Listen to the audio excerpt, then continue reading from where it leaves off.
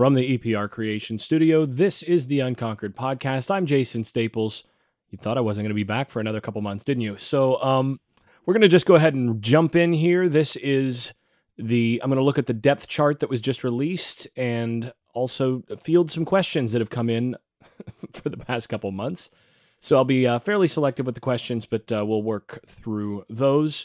So before I get started, as always, this podcast is brought to you by EPR Creations, bringing the best of website development and internet marketing for an affordable price. They built showthesafeties.com for me, and if you haven't signed the petition for viewing angles that allow us to see the passing game on television, please do so.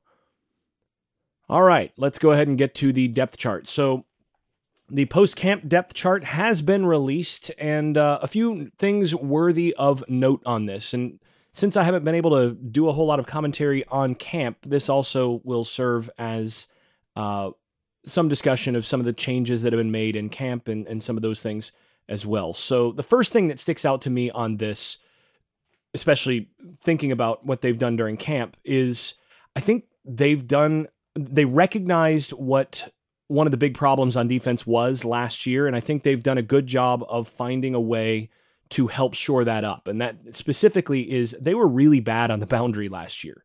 So the boundary corners gave up some terrible numbers. Just to put it in perspective, the two primary boundary corners last year were Akeem Dent and Jarrian Jones, both of which dealt with injuries at different points in the season. Jones played through it most of the year. But if you look at the numbers given up at the cornerback position on the boundary side, Dent gave up an NFL passer rating of 158.3 from that spot last year, while Jarrian Jones gave up an NFL passer rating of 137.2. So when those two guys were targeted, they gave up 137.2 rating and 158.3 rating on the year. Now, just to put it in perspective, the best passer rating in the NFL last year was Aaron Rodgers at 121.5. So basically, every team that played Florida State last year, when they threw to the boundary side, when they threw against the boundary corner, their quarterback was better than Aaron Rodgers. That's tough on a defense, especially since in college, you generally put your best wide receiver on the boundary side, and you try to throw more to the boundary side, especially if you have some weakness at quarterback, because they're shorter throws. So you really want to have a corner who can take away as much as possible on the boundary. Now that means that usually you're going to have that corner, even if he's better, is going to give up a little bit higher numbers on the boundary side because it's a tougher cover. But you've got to do better than that. And I think the change that they made with Travis Jay as the primary guy there. Now there is an or with Jarrian Jones, who now that he's healthy, the coaching staff really likes him. But Travis Jay at that position, I think, brings something to the table that neither Dent nor Jones really bring, and that is he is, I think, the best athlete on this team. And I've said that since he was recruited, that this guy, there's a fluidity and a smoothness to his game, just in terms of overall athleticism, that, and also size, that I think he really has a potential to shore up that spot. And reports from camp were that he was arguably the most consistent player in the secondary from that spot during camp. So I'll take that. And I think the other thing is that Jay is a reliable tackler in space and is good run support. And they ask a lot from the boundary corner in run support.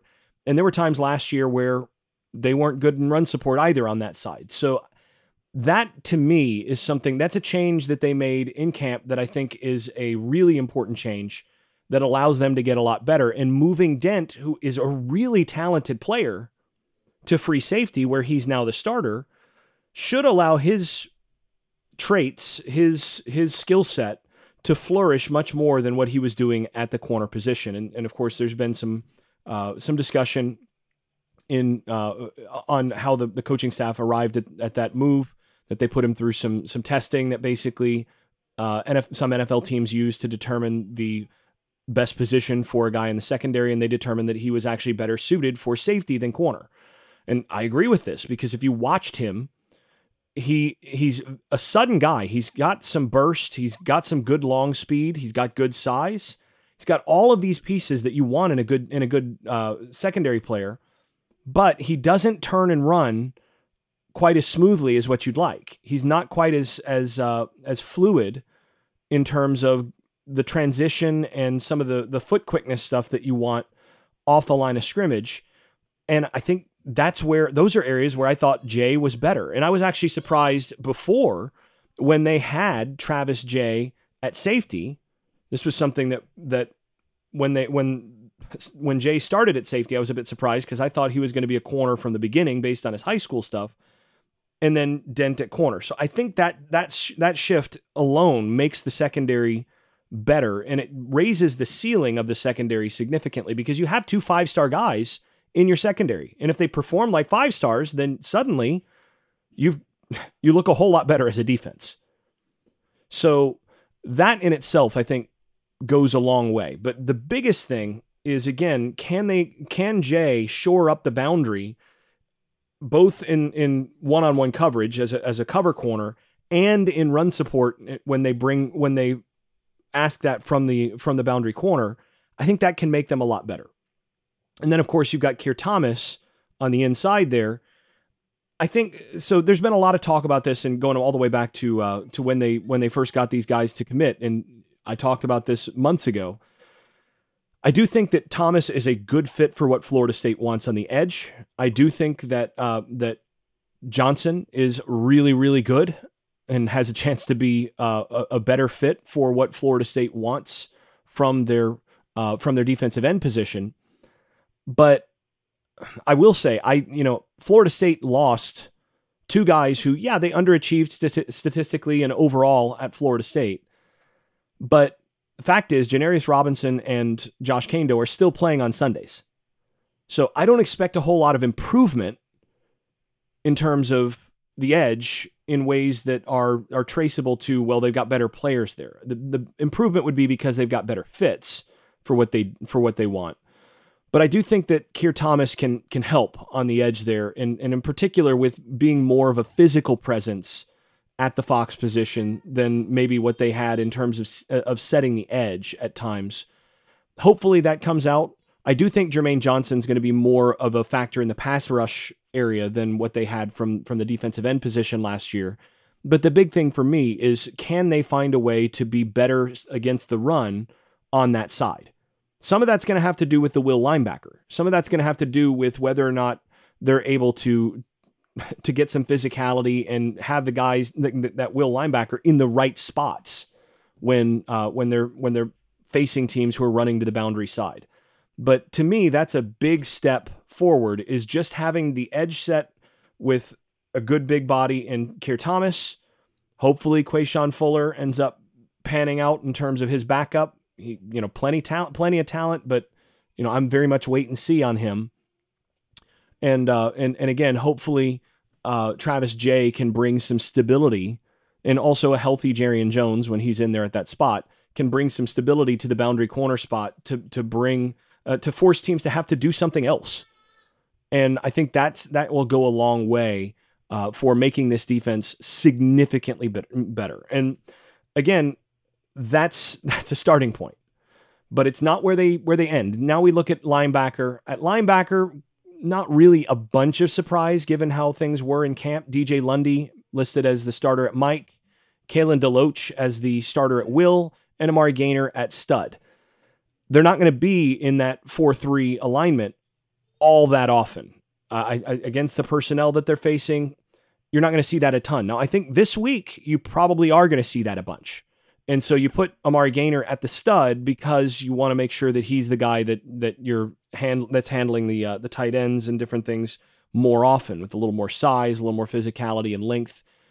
DeLoach is a really key player here. If he can actually be physical, that was the issue with him last year. He's a good cover guy, actually, as far as their linebackers. I mean, is he an elite cover guy? No, but in terms of the roster, he's one of the better range guys that they have and can really move. If he can actually be physical and win at the point of attack when guys and trigger downhill and win going forward and making tackles, That, again, makes this defense a lot better.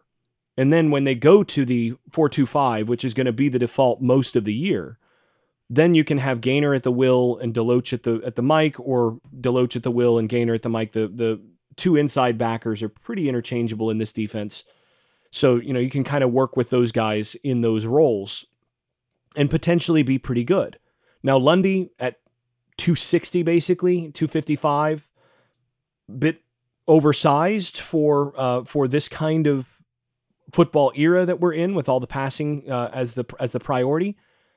But there's no doubt about how physical he is. And when you're playing against a team like Notre Dame that is going to try to pound you, and that's going to line up in, traditional two tight end or tight end and fullback type sets, then maybe he's actually a good fit for what you're seeing there. And certainly a guy that in shorter yardage and when the field gets a little bit more compressed, you can win with on the field there.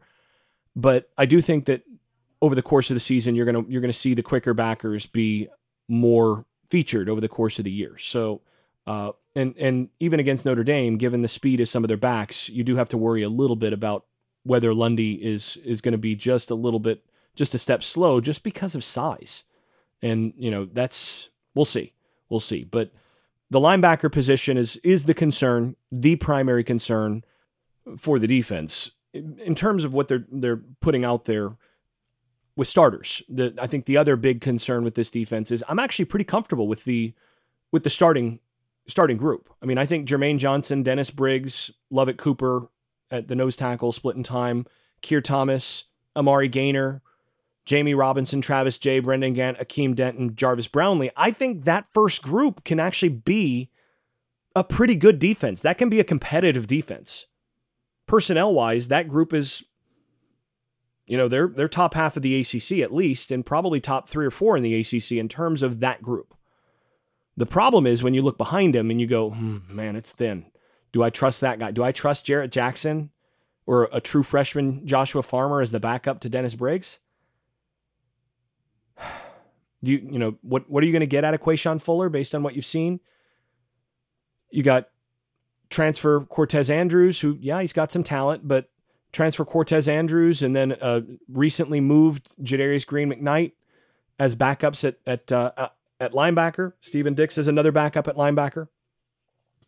You got a true freshman backup at the nickel spot. Yes, he's played well in camp, but he's a freshman. You've got, what are you going to get from some of the backups here, and how much depth are you really going to have in terms of what they're able to put out there? That's the big concern. Are they going to wear down, particularly up front, just because they don't have the bodies? This is not the Florida State of old where you can rotate, 3 ends on each side and 3 defensive tackles and play 12 guys on the defensive line. They don't have that. So how well are these guys going to hold up over the course of the season? But I think overall, when you look at this defense, you go, if they get top level play, if they get play to the potential of the guys that are at the positions that they're at, they could be pretty good. The big weakness, though, like I said, the one place where if I'm an offensive coordinator that I'm attacking, I am putting a target on those linebackers, particularly when they're in the 4-3 on Lundy. I'm going to make those guys cover, and I'm going to make them prove that they can cover, and I'm also going to try to isolate Deloach in the running game to see if he's willing to come up and be physical and make tackles. That's what I'm going to do as an offensive coordinator. Those are the biggest question marks on the starting group. So, all told, pretty good, pretty positive stuff. Then we're going to go ahead over to the offensive side. They've got an or on Jordan Travis or Mackenzie Milton. I think, realistically speaking, at this point, that's Jordan Travis. That's the primary guy right there, and then of course KZ he's gonna play. But the question is how much is he going to be able to contribute? He's got he does some things that Travis doesn't do so well. But again, I've gone back through the tape, and I'm hoping to be able to post a little bit of that on the Patreon page before the Notre Dame game. I'm going to post a little bit of that of analysis of the Auburn game that he played in the bowl game. That was back before he got hurt. And basically, you'll get to see some limitations that he brings to the table as well. That UCF team, his numbers were great, but he was not elite even in that case as a thrower. the big thing is, can Florida State stay healthy at those spots with the way that those guys play? They both play out of the pocket a good bit. They're both going to take some shots. Jordan Travis is going to have to run a good bit in this offense because he's the best running back on this team. So how much insurance are you going to have just from those two quarterbacks? Are they both going to be able to finish the season healthy? That's the big question. Beyond that, the running back position is what it is. You've got some guys that are good players. Corbin and Toafili, they're good players, but they're not elite. They're not, and the real question is, Florida State's used to having difference makers at that running back position who can change the scoreboard, and these are not really those guys.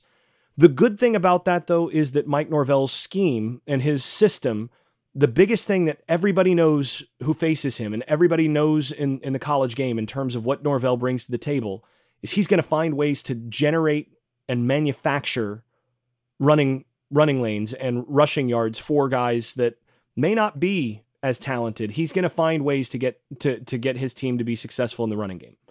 So if you're going to have a weakness, you'd like it to maybe be that on offense, but it sure would help to have guys that are going to bust the game open more than what you kind of expect from this group when the offensive line and tight ends and such do actually give them space. Jordan Travis, though, of course, is a guy that can do that. Now, at wide receiver, no surprises there. Helton, Wilson, and Parchment as the starters, and Malik McClain knocking at the door behind Parchment, and we'll see how that goes. I mean, I think McClain has a chance of taking a step forward this year, and is going to make some noise trying to push Parchment. And if Parchment's not consistent, and he doesn't do what they need to at that 9 spot at that split end position, then McClain will get his opportunities. So yeah, ideally though, Helton, Wilson, and Parchment do their jobs, and those guys are solid if nothing else. And I think Helton, all 3 guys actually run well enough to make big plays. It's just a matter of we're not talking Peter Warrick out there in terms of catching a 5-yard ball and turning it into 80. That's just not what you have at the wide receiver position. Again, you don't have that dude, but you got pieces that you can that can make big plays. Again, guys that can run, not quite as much size maybe as what you'd like in the long haul, but you've got some backups that have that. And just given the quarterback situation, given the wide receiver situation, the real thing that they're going to have to depend on is being able to get into good down and distance scenarios so that they can throw when they want to throw instead of throwing when they have to throw. That's the big thing here.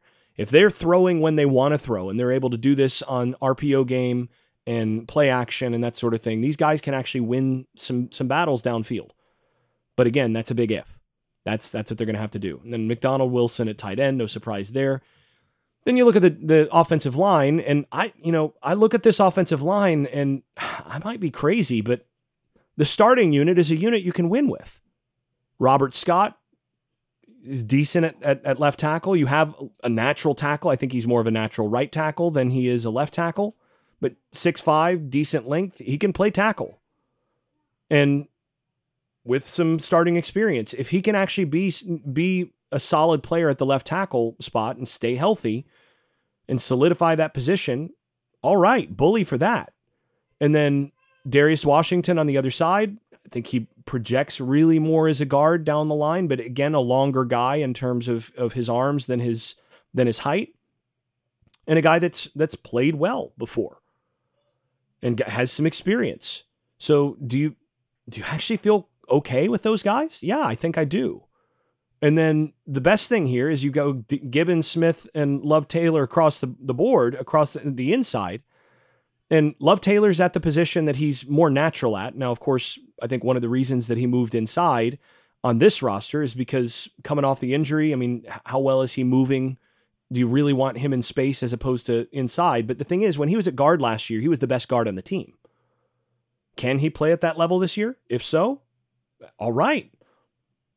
Then you got Maurice Smith, only 280, a little light in the butt to anchor against some of the bigger guys, but he's at least a serviceable center at this stage, and projects.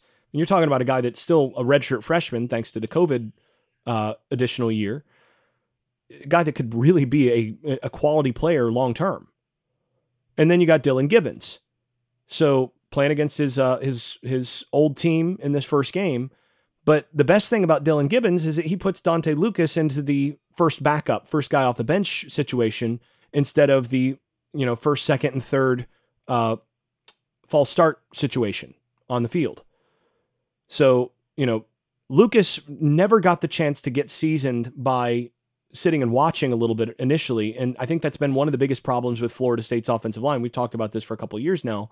One of the biggest problems they've had on the offensive line is that they've not had a chance to let younger guys actually develop before they're on the field. And then they get dinged up and then they don't develop and so on and so forth. I think this is good for Dante Lucas to have a year to sit for a little bit and to be a guy that can rotate in when you want him in there. He's one of your more talented guys. Can you get more out of him this way in the long haul?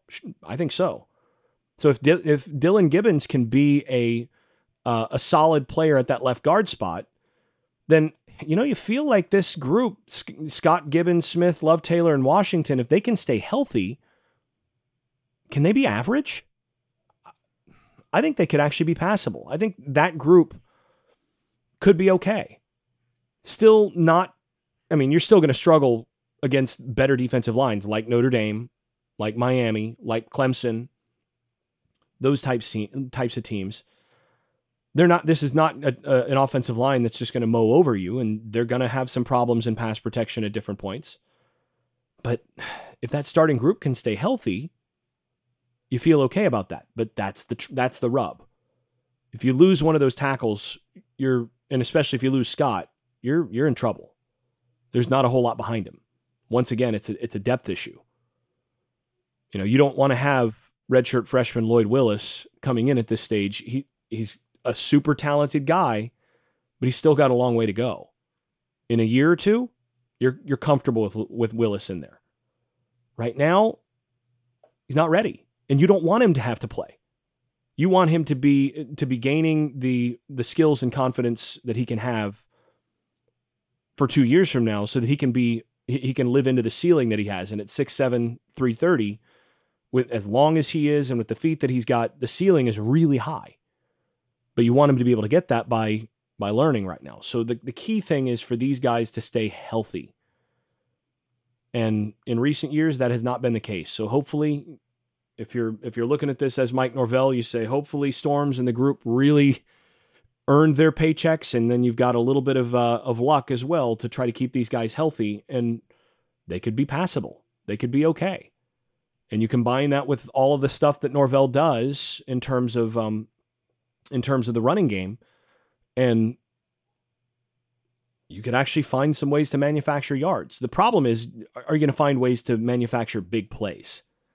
Because that's the game these days. And you look at the offense and you just wonder who's going to be the playmakers, who are going to be the difference makers on this roster. And that's where my questions really come in. And that's, I think, where the limitations of this offense come in. They're going to have to find ways to manufacture points, because there aren't a whole lot of guys that just change the scoreboard on this roster. I really don't see any that change the scoreboard on this roster, and that's the big issue. But I think this group, you go Scott, Gibbons, Smith, Love, Taylor, and Washington, there's going to be fewer mistakes from that group than some of the guys that have in the past had more procedure penalties, holding penalties, stupidity penalties, different things like that. And the less you can shoot yourself in the foot as an offense, the more chances you're going to give yourself. And that's all the more the case on an offense where the explosive potential, I think, is more limited with this group. So that's kind of where I see things as the depth chart goes.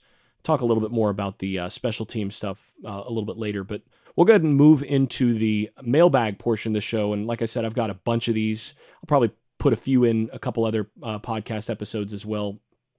So, like I said, I'm having to be selective here. But this section, the mailbag, brought to you by Louis Marquez of Keller Williams Realty in Jacksonville, Florida, the best in the business in the Jacksonville area. If you have any real estate needs, or if you want to send business his way, if you want to refer someone to someone in the Jacksonville area, Louis is the best in the business, and tell him you heard about him from the Unconquered podcast. So I'm going to dip down into the mailbag here, and the first one is, why didn't we see any quick slants, 12-yard square ins, or any curls with Jordan Travis playing quarterback? Is that part of Norvell's offense, or is it because Travis is not good at throwing them? Well, last year it did have a lot to do with the limitations of the offense, and it's not just the quarterback position, it also has to do with the offensive line and just the tools that you're working with across the board. So that was not Travis's strong suit in terms of throwing. It also, because those rhythm passes, those are actually some of the hardest passes that you're going to throw. And they're the riskiest things because you're throwing where a ball that goes up in the air, a ball that's overthrown, or that sort of thing is picked. So those are higher risk plays on the first side of that. And then secondly, if you aren't really solid on the offensive line, you're not confident about what you've got there, and then you're getting pressure from in the face of the quarterback, it's harder to throw those. You've got to have a little space. You got to have a little bit of a pocket for your quarterback to be confident in throwing those things.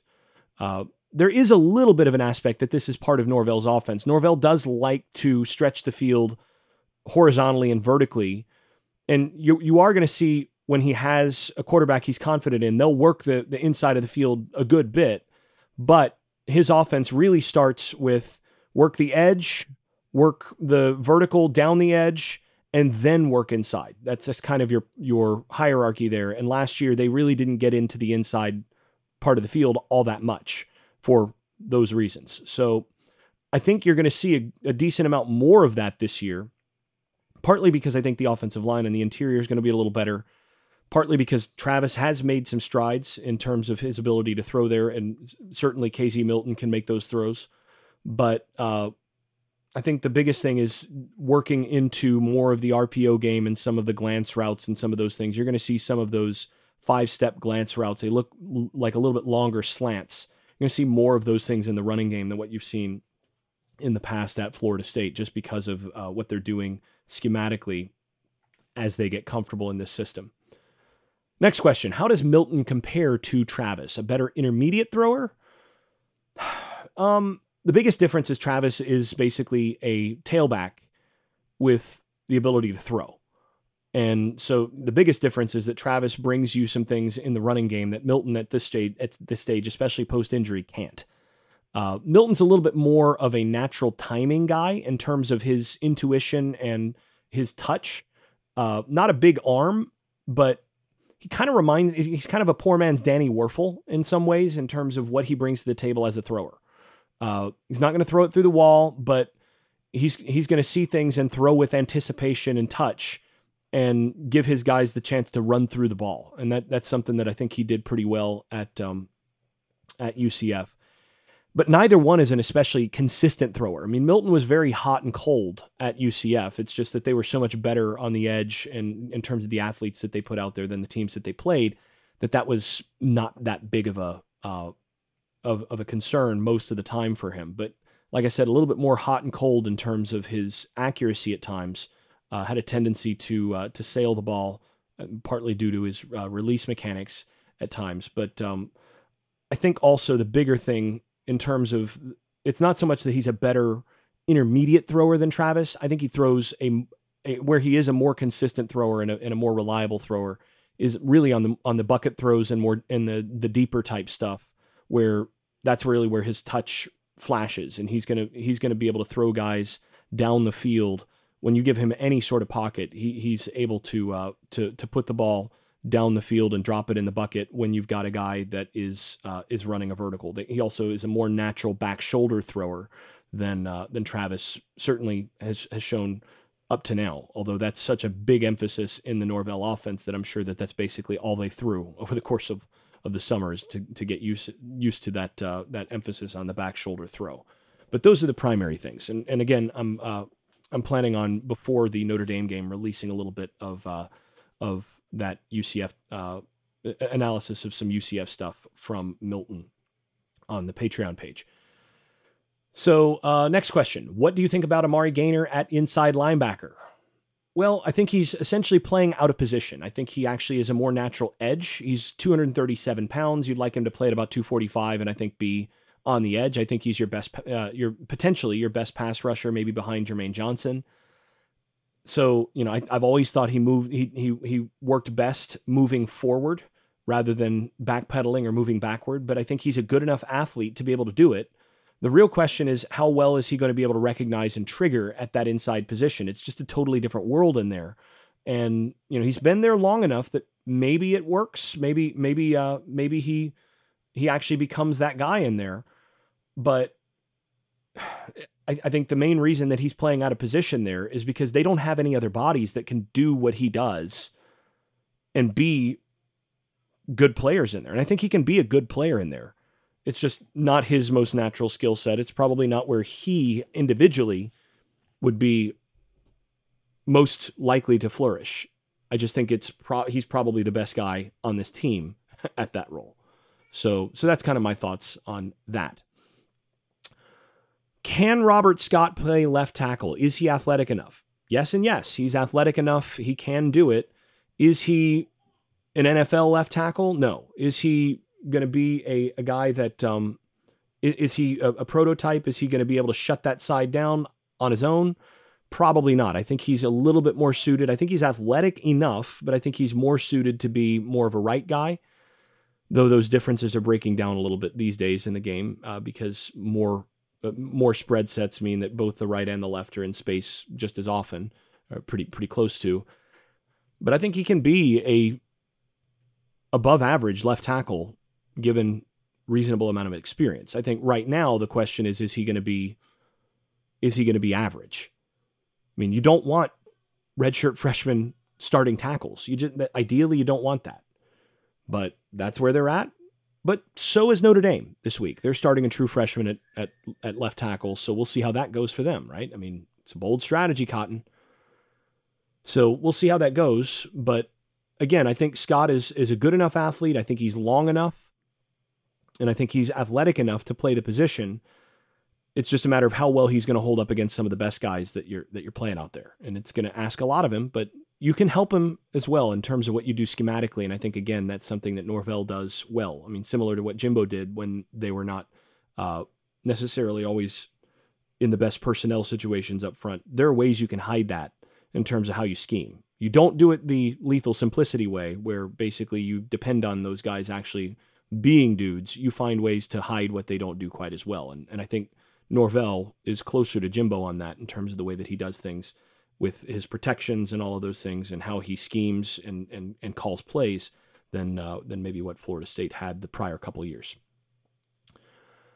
All right, so next question. Can any of the new freshman defensive ends, do any of them have potential to be 10-plus sacks in a year? Not this year. I don't think so. Not this year. But Peyton or Wilson, I think, with development, could be 10-plus sack guys down the line. I think they have the burst, the bend, the length to be those kinds of guys down the line. I'm not sure they will become that because they're already recruiting over them to some extent. If you land a Marvin Jones Jr., for example, he's going to start. He's a guy that's going to come in and be an instant impact guy over those guys. They'll rotate in, though. But, I mean, are they going to get enough with that guy getting those reps to be double-digit guys? Maybe not. But do they have the potential? I think absolutely. That's one of the things that I was most pleased about in terms of the recruiting class that they landed. All right, next question. If everyone stays healthy on the offensive line, can this line be at least average or be better than average? I think average would be probably what you'd hope for there. I don't think they're likely to be better than average. But I think the starting offensive line can be average. I think they can be right in the middle of the ACC area and be good enough to win.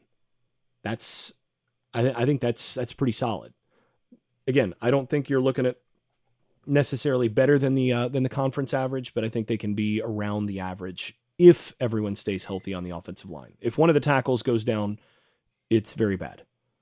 It's just very bad.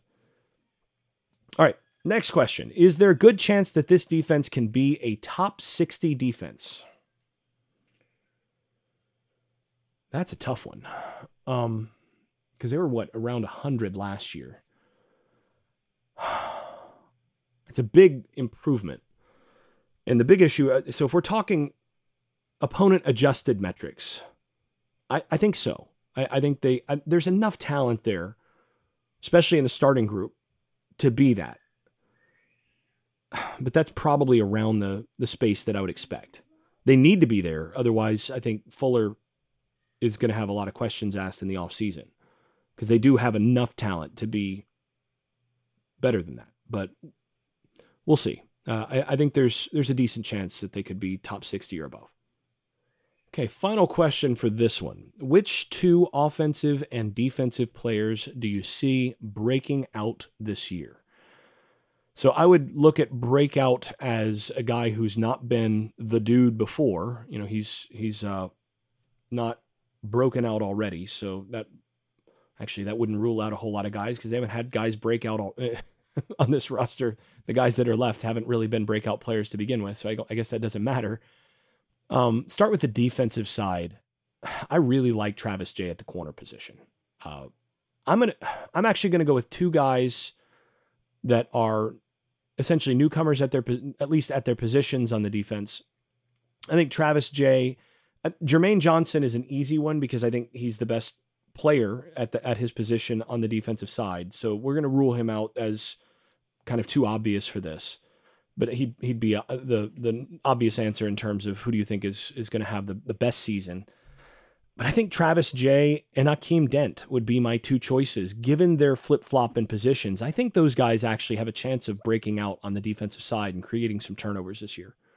Those are the two guys that I'd circle. And if they do break out, then this team has a chance to be a good bit better than they might be projected otherwise.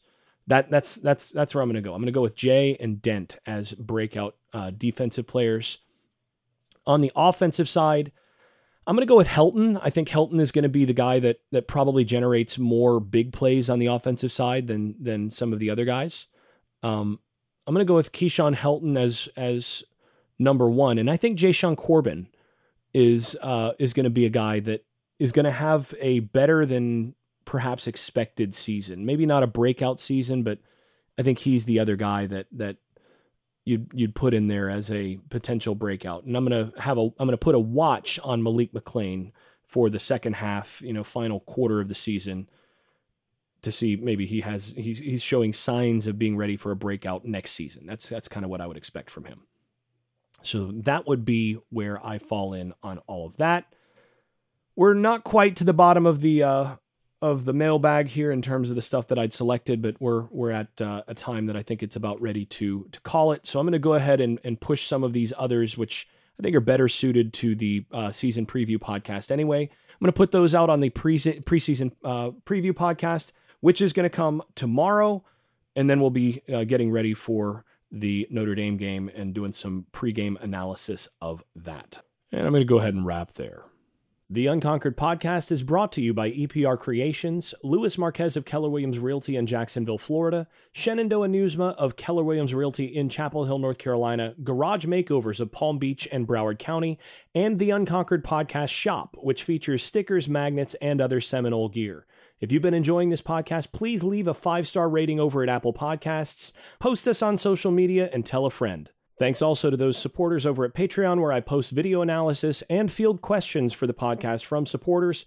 Special thanks to those above the bleach numbers level. That is Keith Cheney, Casey Kidd, Chris Chartrand, Andrew Garrett, Brian Leninger, Travis Smith, Vince Calandra, and Bert Bertoldi, as well as Jonathan Kennedy and Tyler Kashishki.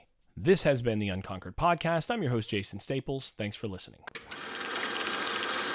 I made this.